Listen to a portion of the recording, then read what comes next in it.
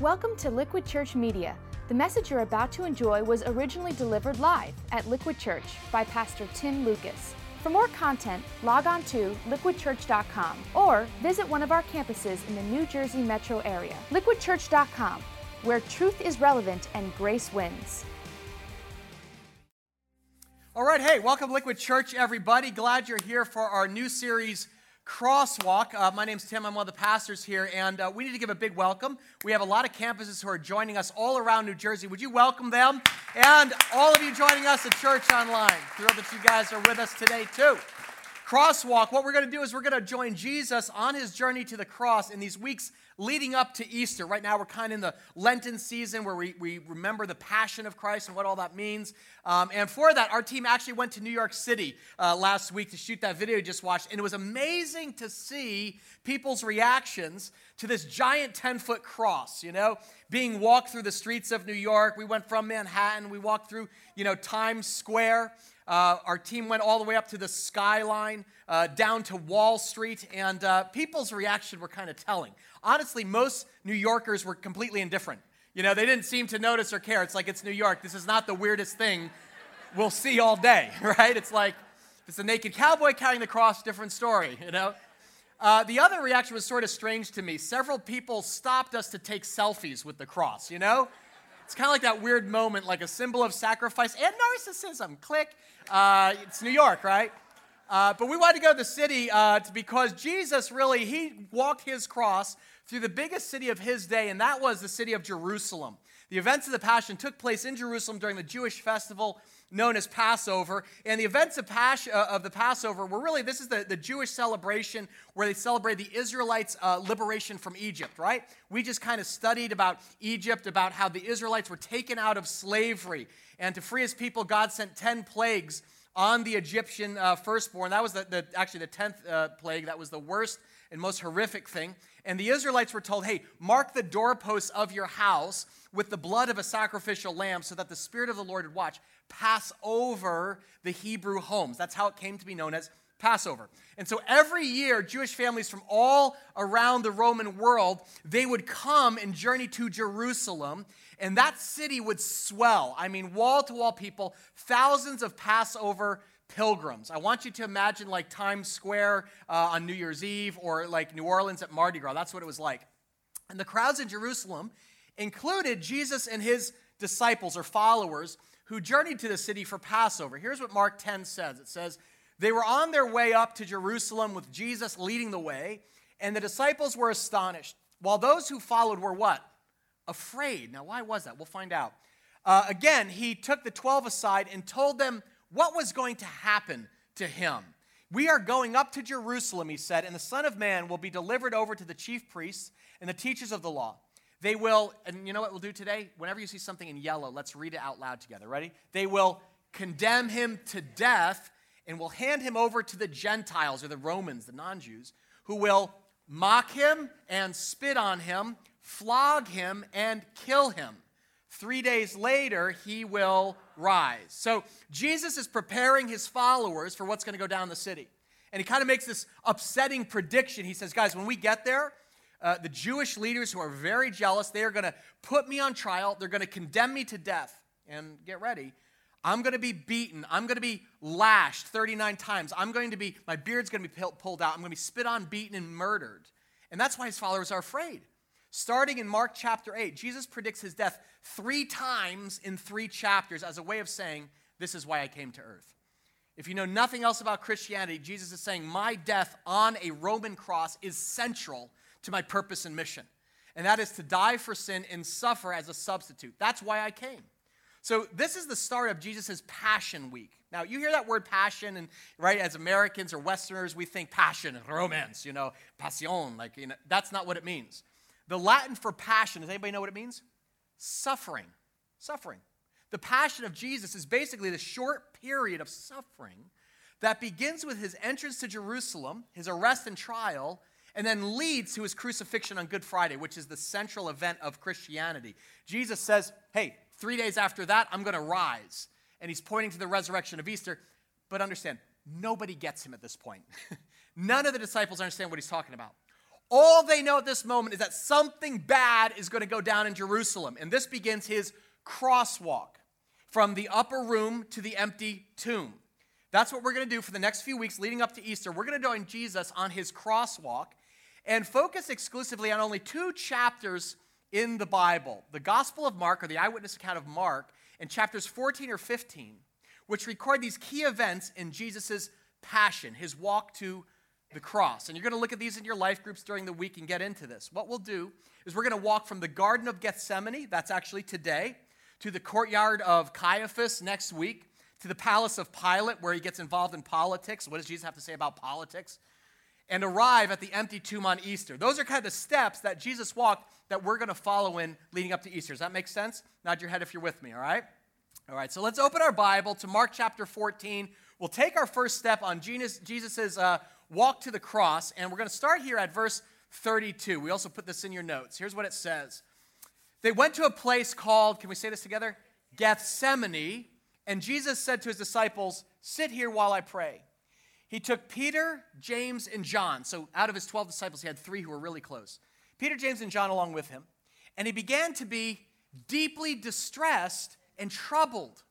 "My soul is overwhelmed with sorrow to the point of death," he said to them. "Stay here and keep watch." Going a little farther, he fell to the ground and prayed that if possible, the hour might pass from him. "Abba, Father," he said, "everything's possible for you. Take this cup from me. Yet not what I will, but what you will." Then he returned to his disciples, and he found them sleeping. "Simon," he said to Peter, "are you asleep? Couldn't you keep watch for 1 hour? Watch and pray, so that you will not fall into temptation. The spirit is willing, but the flesh is weak." That's where we get that phrase from. Once more he went away, and he prayed the same thing. And when he came back, he again found them sleeping, second time, because their eyes were heavy. They did not know what to say to him. Yeah, I would think so. Returning the third time, he said to them, "Are you still sleeping and resting? Enough! The hour has come. Look, the Son of Man is delivered into the hands of sinners. Rise, let us go. Here comes my betrayer." And he's referring to Judas, who betrays Jesus for 30 pieces of silver. And this begins the final 12 hours of Jesus' life. And obviously, it's a pretty heavy account, pretty somber, but there is some humor in it. Jesus senses the weight of what's laying before him, and he goes to Gethsemane, which is this garden, to pray. And he says to his disciples, "Hey, can you guys stay awake with me?" But what happens? "Yeah, sure." Right? Now, be honest. Honest moment. Have you ever fallen asleep while praying? Just can you be honest here? Okay? Thank you for your honesty. The rest of you are lying. Okay, I get that. All right? It's kind of funny, on this past week, I was studying this passage during the day, and then on Tuesday night, my daughter, Chase, had to practice a speech for middle school, and it's like 9:30, and so my wife, Colleen, we're getting ready for bed, and she comes into our bedroom, and she opens up her Chromebook, and she says, "I got to practice my speech," and gets her PowerPoint ready, and so we're like, "Oh, okay, cool. We'll just, lay down here and watch, You know what happens, right? She's like, "So in 1700, and I'm like, and I only woke up because she goes, "Dad, Dad, are you sleeping?" And I'm like, no, you need to use more inflection. I don't know. It's embarrassing, right? Parenting fail. That's how the disciples must have felt. Jesus is like, "Guys, I'm about to go through the most painful experience of my life, and I need your support. Can you just keep watch for an hour?" Doesn't happen once, twice. When he came back, he again found them sleeping because their eyes were heavy. They did not know what to say to him, right? And then it happens again, of course, in verse 41. It's embarrassing. It just shows how alone Jesus was at this very first step on his crosswalk. Now, if you have ever felt alone, or you have faced a challenging situation, there are really 4 big ideas we can glean from Gethsemane. If you're taking notes, I outlined it this way, if you want to fill in the blanks in your notes. We're going to talk about the history of Gethsemane. Why should we even believe this account of the Bible? Why even believe the Bible? How do we know this is true? History is written by the winners. Maybe you're an atheist or an agnostic and you're doubting. Awesome, glad you're here today. We'll talk about the history of Gethsemane. Second, the humanity of Jesus, because we see actually Jesus up close in this vulnerable moment. The horror of the cup. What is this cup? He says, "Take this cup from me." And then the hope that we have because of what happens in Gethsemane. So we're going to look at the history, the humanity, the horror of the cup, and then the hope of Gethsemane. But we'll start first with the history of Gethsemane. If you are a skeptic, or maybe you're here, you're just exploring Christianity, or a friend invited you, first off, thank you. That shows tremendous, we want to honor you. The fact that you took a step to come here, that is awesome. Can we hear for people who, you're not Christians yet, but you're like, I just want to examine this? That's totally fine. And you may have hard questions. You may be like, well, I don't read the Bible because it has all these like myths and legends. How do we know this even really happened, right? A lot of skeptics say that. History's written by the winners. How do we know? Don't the Gospels mean they're eyewitness accounts. But how do we know they're not full of legendary material? How do we even know Gethsemane is a real place? Well, the first answer is you can actually visit it today. This is the Garden of Gethsemane in Jerusalem that is located on the Mount of Olives. And as you can see, it is a garden lined with these kind of gnarled old olive trees, some of them 2,000 years old. In other words, when Jesus was there praying, they're only saplings, okay? And Gethsemane literally means oil press. It is a place where olives are harvested, pressed, and crushed into oil, which is fitting, because this is where the crushing of Christ begins.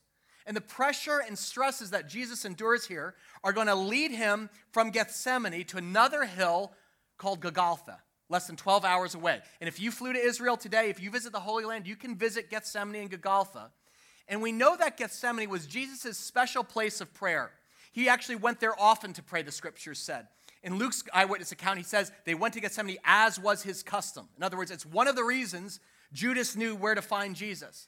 This was the place where the Son of God would go to actually withdraw and spend time talking to his Father in heaven, outside the city, away from the crowds. If you're ever into like New York or Manhattan, it's sometimes overwhelming, especially around the holidays, right? It's like wall-to-wall people. And you take a step way into where? The gardens. You go to Central Park, right? But the question you again have is, how do we still know this is true? Maybe this is just a myth or a legend made up by Jesus' followers. Here's the deal. Again, put Christian bias aside. Modern scholars unanimously agree that this account in Mark 14 is unique among all ancient literature. They say Mark 14 is absolutely authentic for one reason. It paints Jesus in an unflattering light. Look at the text. Jesus is seen here as weak. Jesus is agonizing. Jesus is pleading with God, saying, Father, get me out of this. He's actually kind of blubbering. He's like, if there's any way you can take this cup from me. And secular scholars note, this is so different from ancient literature at the time. Because in the first century, Greek and Roman heroes, they were always depicted staring down death bravely and defiantly, fearless to the end. And so secular scholars, they say, hey, just use reason.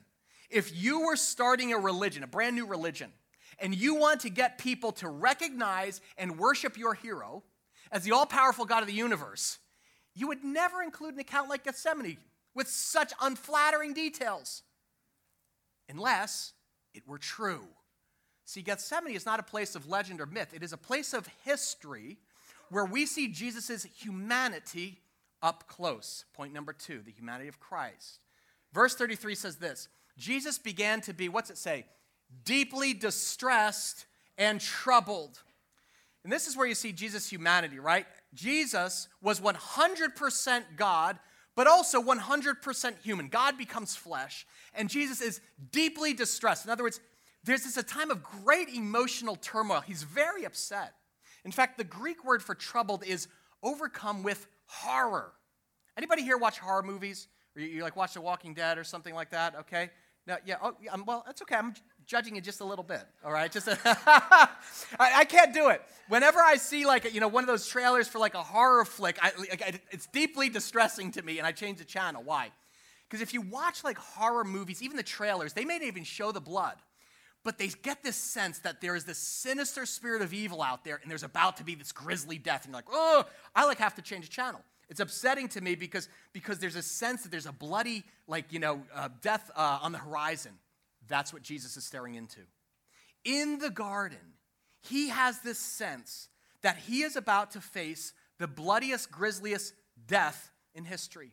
And of course, he has in mind, he told his disciples what's going to happen. They are going to strip me of my clothes. They're going to pull the beard out of my chin. They're going to spit on me, and then they're going to flog me. You know what a flogging is?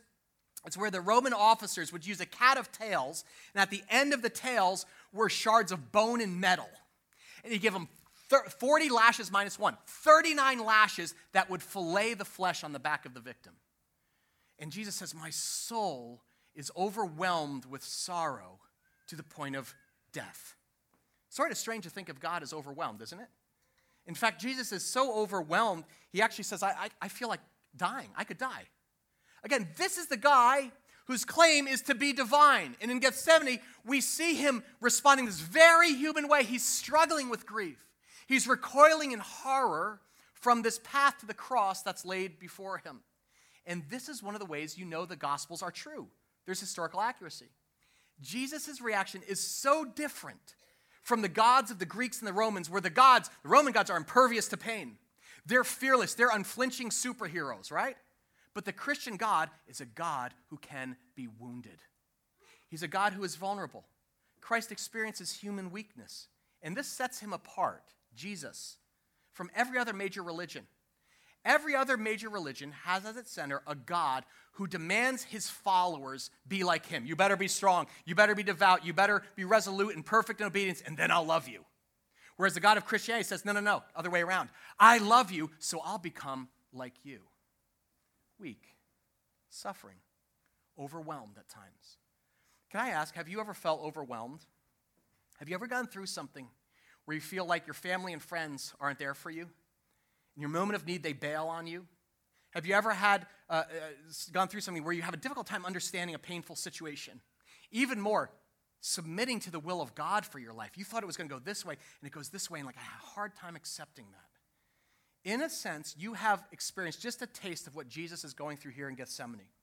Because the truth is, Christians, newsflash, are not immune from suffering, pain, rejection, and death. As believers, we will all go through very personal Gethsemanes in our life. In fact, you may be here today, and you took everything to get here because you're going through something right now where life is not making sense. Your problems feel like they're too great to bear. Maybe you're overwhelmed. Nobody's there for you. And you feel like, I can't go on one more day. I had that this week in a pastoral call. Earlier this week, I had a phone call with a liquid congregant from one of our campuses who I would say unexpectedly entered his own Gethsemane through no fault of his own. He was on vacation in Florida, experienced some chest pains, which was strange. He said to me, I've been in great health for 60 years, never missed a day of work, never had to really go to the doctor. And he goes, and I go in Florida, and I didn't know any of the doctors for testing, and he's told this bacterial infection has migrated to his heart. And he says, I now have to have open chest surgery on Friday. And it was overwhelming. He goes, Tim, I'm in the hospital, I'm away from home, I don't know anybody. And out of nowhere, I have to have open heart surgery. And he said, I'm overwhelmed. He said, I just can't believe it. I don't know how I'm going to get through this. In a sense, my friend is going through a very personal Gethsemane. Guys, if you go through a personal Gethsemane, if you're in one today, this is a moment where you must learn how to say something very important to God. And it's the same thing that Jesus prayed in Gethsemane. Not my will, but what? Yours be done. That's a prayer of surrender. Jesus' decision to surrender his will, what he wanted in life, and accept what God wanted, is at the core of his sacrifice in Gethsemane. Again, Jesus at any moment can walk. He has a choice. He can say, this is too much. He can walk away. He says, I can call down angels. I can call up my followers. And you may look at his prayer of surrender and say, no way, I could never pray that. I'm too weak. That's okay. Because before Jesus gets to this place of surrender, he just shows his humanity. And he actually asks God, what's his prayer? Let me off the hook.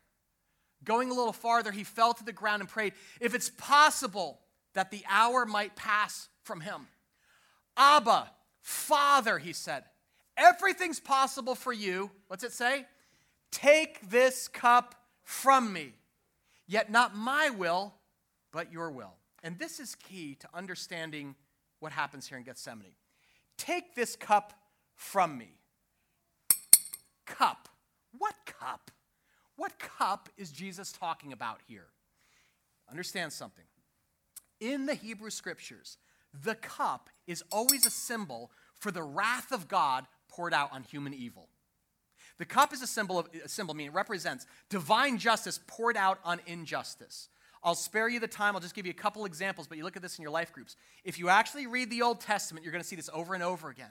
Isaiah 51 says this, O Jerusalem, you have drunk from the hand of the Lord the what? Say this together. The cup of his wrath, who have drunk to the dregs the bowl, the cup of staggering. You guys know what dregs are? Any of you who are wine connoisseurs here, you know when you drink wine, sometimes in the bottom there's a little bit of sediment. It's kind of nasty stuff in the bottom. That's what the dregs are. And this image of the cup of the wrath of God being poured out to the very sediment, it sets the person who is the object of wrath just staggering. Again, Jeremiah 25 says, "Thus the Lord your God of Israel said to me, take from my hand this what? Cup of the wine of wrath, and make all the nations to whom I send you drink it." So the cup in the Bible always represents the wrath of God being stored up to pour out on human evil and injustice. In other words, God is holy and without sin, and he says, I'm storing up judgment for the earth that is full of sin. And here in Gethsemane, Jesus looks in the cup and he says, I don't want it. I don't want to drink it. Now, isn't that interesting? Isn't that weird? Christianity has all these accounts of martyrs down through the ages, people who have died for their faith, martyrs who have been, thrown to the lions, burned at the stake, put to the sword, and almost all of them face death more calmly than Jesus does here. Isn't that strange? Have you ever asked that question? Why do the followers of Jesus sometimes seem to die better than Jesus? Take Nicholas Ridley and Hugh Latimer. They were burned at the stake for their faith in 1555 in Oxford, England. And they were tied side by side. And when the fire was lit at their feet, Latimer said, "Be of good comfort, Master Ridley, and play the man. We shall this day light such a candle by God's grace in England as I trust shall never be put out." And that became this kind of rallying cry for the Reformation. So many of the Christians down through the ages have died nobly, calm, brave, resolute, and defiant in the face of suffering and death we can't imagine. But here in the garden, Jesus, he's not calm. He's not at peace. He's not defiant to the end. He can hardly handle what's in the cup. He's agonizing. He's struggling. He's deeply distressed. He's overwhelmed with sorrow. Why do the followers of Jesus through the ages often die better than Jesus? The only answer is this. In the cup, Jesus was facing something infinitely worse than any other martyr has ever faced. In the cup, Jesus sees something far worse than physical pain. Jesus is not going, oh, I'm going to the cross. Oh no, the nails. Oh no, the crown of thorns. He's peering into the cup and he sees something so devastating that physical pain and torment were like flea bites by comparison, according to Tim Keller. And so he pleads with his Father. He says, let me off the hook. Abba, Father, take this cup from me. I don't want to drink what's inside. What's inside when he looks? The wrath of God poured out on human sin. The horror of hell opens before Jesus. I want you to think about this. All his life, Jesus has gone to this garden, and the Son has perfect fellowship with the Father. There's a perfect relationship in the Trinity. What's he call him? Abba. Abba is Aramaic for Papa or Daddy. And every time he prays, there's this love and there's intimacy and there's this affection and trust. In all his life, whenever Jesus kneeled and prayed to his Abba, what happened? Heaven opened up before him. But in Gethsemane, for the first time in his life, Jesus prays to the Father, and what? Hell opens up. The cup, the horror of the cup. He sees nothing but the wrath of God stored up for human evil. He looks into the cup and he sees all the ugliness of human sin, all the lust, all the lying, all the adultery, all the pride, the anger, the rage, the greed, the envy, the jealousy. All of it, he looks in and he recoils. Because of this moment, your Savior Christ begins to experience the spiritual darkness, the separation from the holy God caused by human sin. So Christ looks into the cup and he sees the horror of hell. What is hell? Eternal separation from God, the source of life. And that's something that fire and flames can't compare to. And so he staggers because he realizes his assignment. On the cross, I am going to absorb the full wrath of God in your place. Now, if I can pause here and call a timeout, because I know what some of you are thinking. Some of you are thinking, that's the problem with Christianity, right here. I don't like the idea of the wrath of God. It seems like so purity, like, oh, sinners in the hands of an angry God. I want a God of love. How many of you have thought that, right? That's the problem with, religion. Why can't God just love people and forgive them? Why does he have to be angry? Listen. People who say that, you have not thought critically about the issues facing our world. I think we are very all aware that evil is alive and well in many forms in our world, right? Mass shootings, human trafficking, ISIS raping women, beheading believers. There's racism, injustice in our cities. The greedy trample the poor.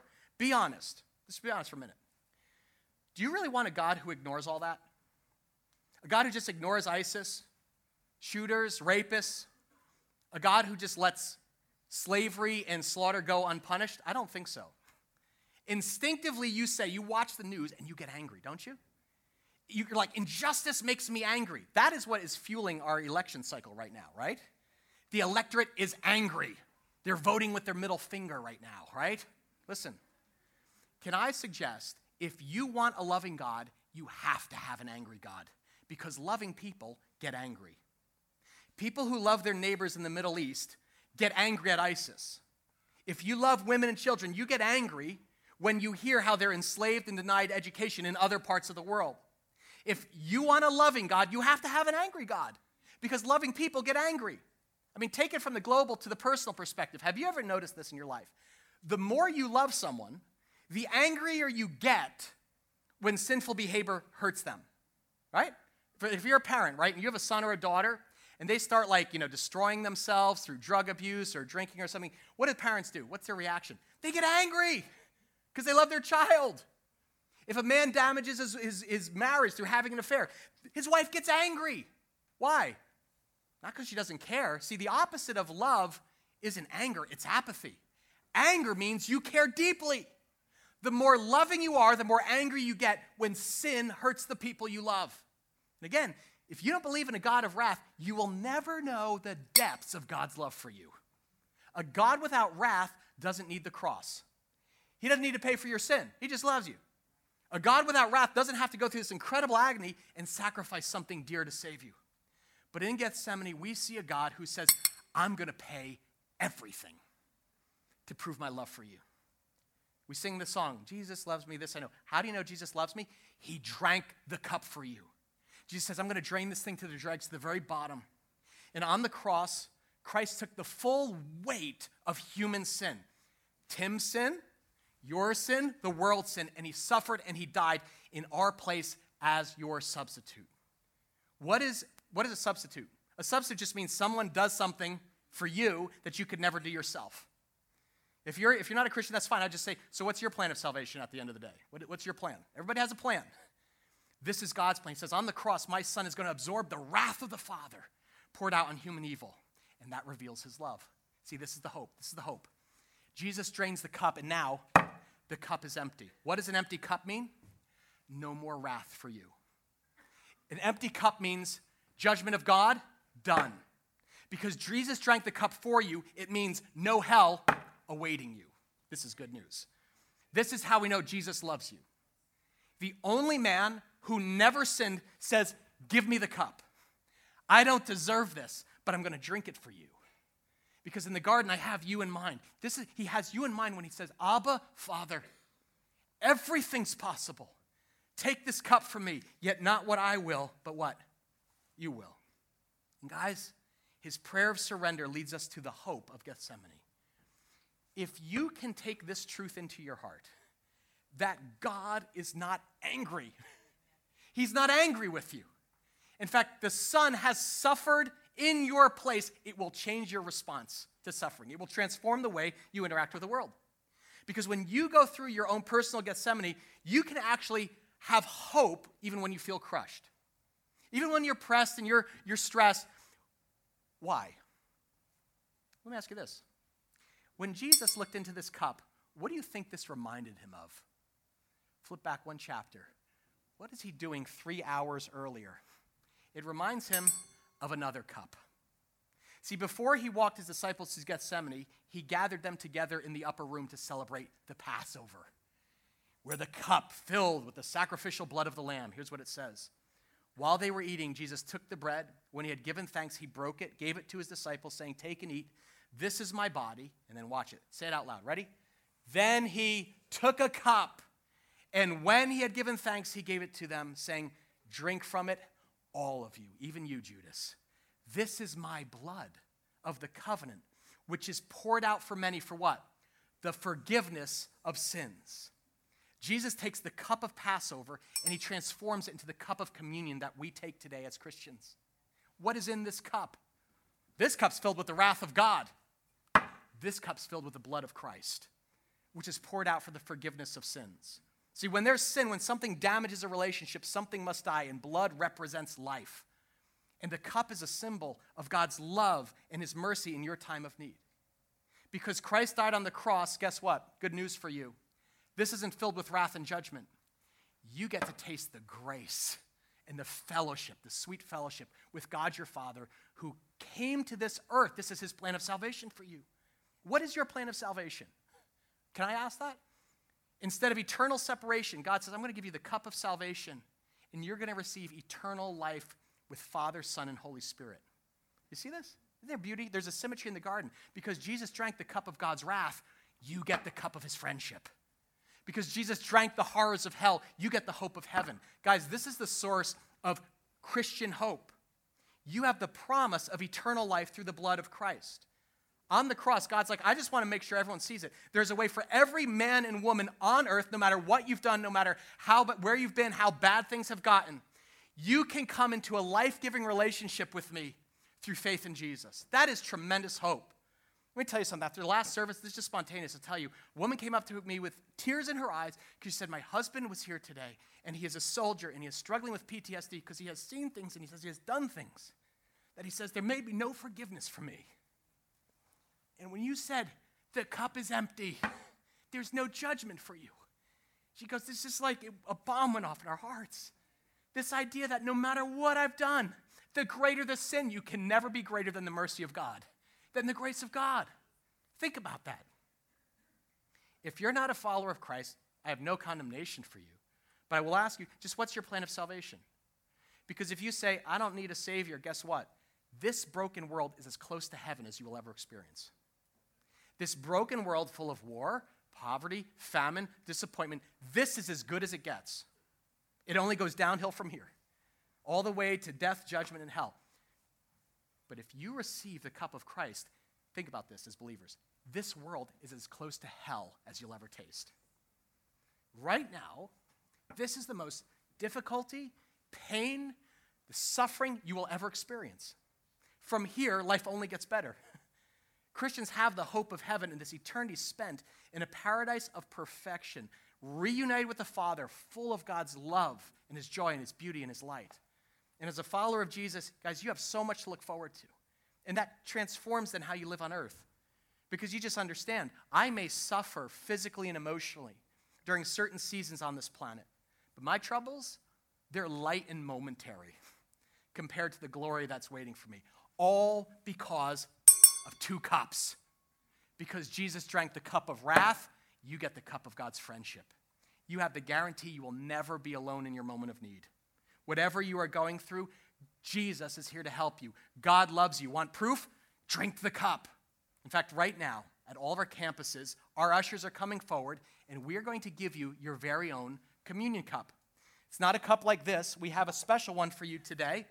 It's a mini cup. I call these little K cups. Anyone have a Keurig machine? Hazelnut communion. No. Just take one and pass it down, okay? Just take one and pass it down. Don't open it yet. This is a single-serve communion cup. Take one, pass it down your row, and you'll see on the top there's a little wafer on top. That's the symbol of Christ's body broken for you. There's grape juice in the cup. That represents the blood of Christ shed for your sins. On the cross, what does Jesus do? He takes our sins, and then you get his righteousness. You know what that's called? It's called justification. Fancy word. You guys ever do word processing and you justify? It means like things are jagged, you hit the justification, now everything's made right. That's what justification is. When you receive the blood of Jesus, it means God now sees you just as if you never sinned. You're forgiven.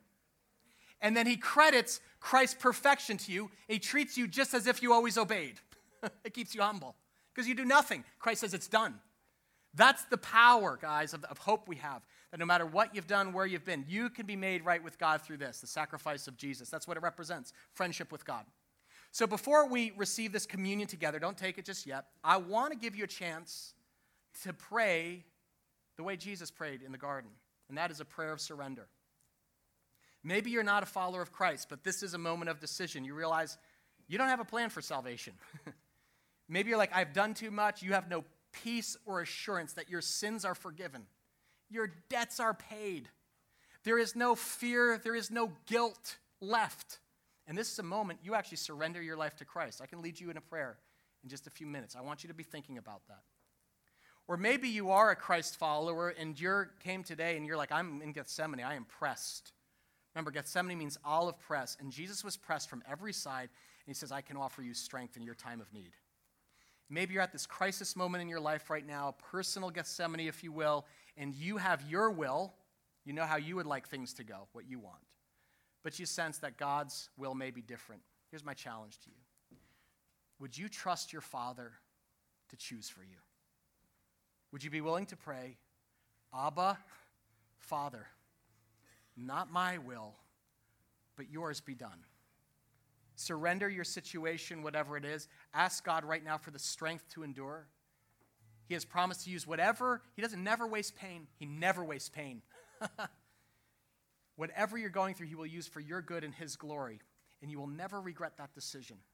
So let's take a moment right now just for silent prayer. Would you bow your head?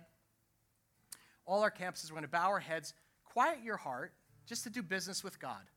And then we'll come together to take communion in just a moment.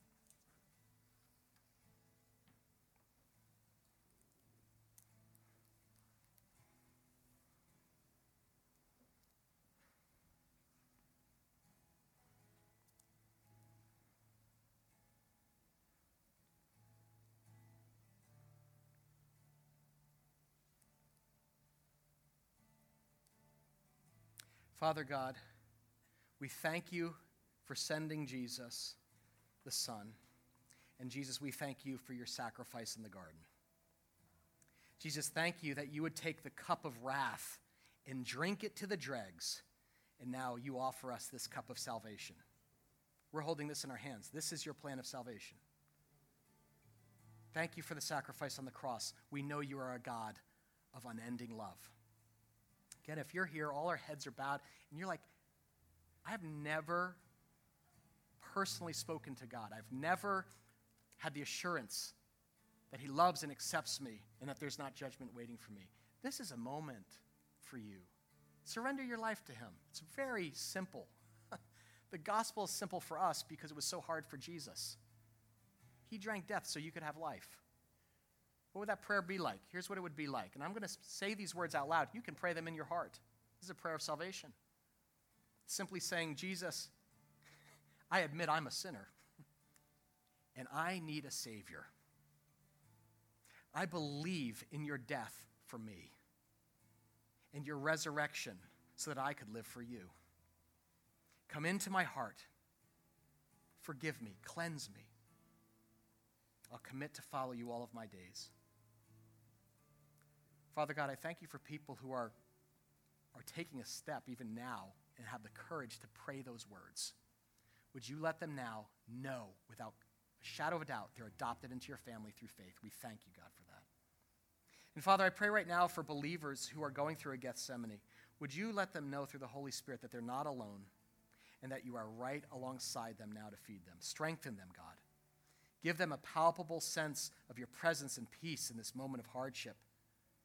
Lord, you were pressed and stressed. Jesus, you were crushed, and in hope, we now take strength and find you willing in our hour of need.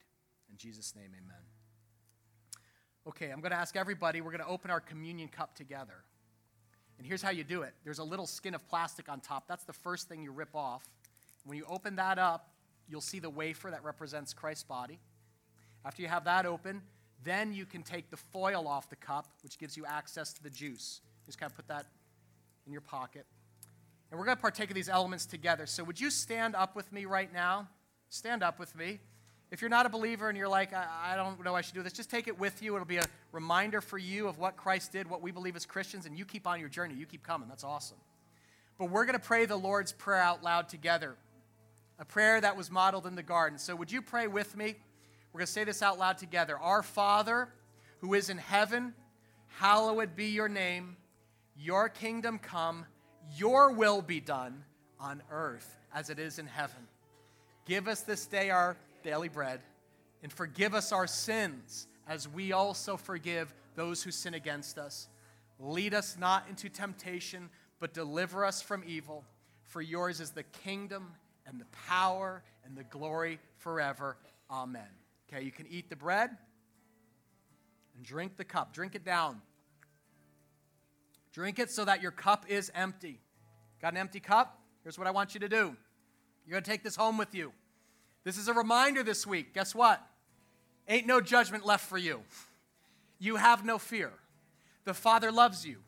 Christ drained it for you. He drank it to the dregs. And now you get the cup of God's friendship and eternal life. Strengthen your moment of need. Amen? The cup is empty. So you take that with you. And as you carry your cross this week, know that God goes along with you and Christ leads the way. We're going to stand and now sing our final song, Jesus Messiah. Big loud voices as we worship our risen King. Thanks for listening to Liquid Church Media. If you were inspired or challenged by today's message, we hope you'll tell a friend. For more content, log on to liquidchurch.com or visit one of our campuses in the New Jersey metro area. liquidchurch.com, where truth is relevant and grace wins.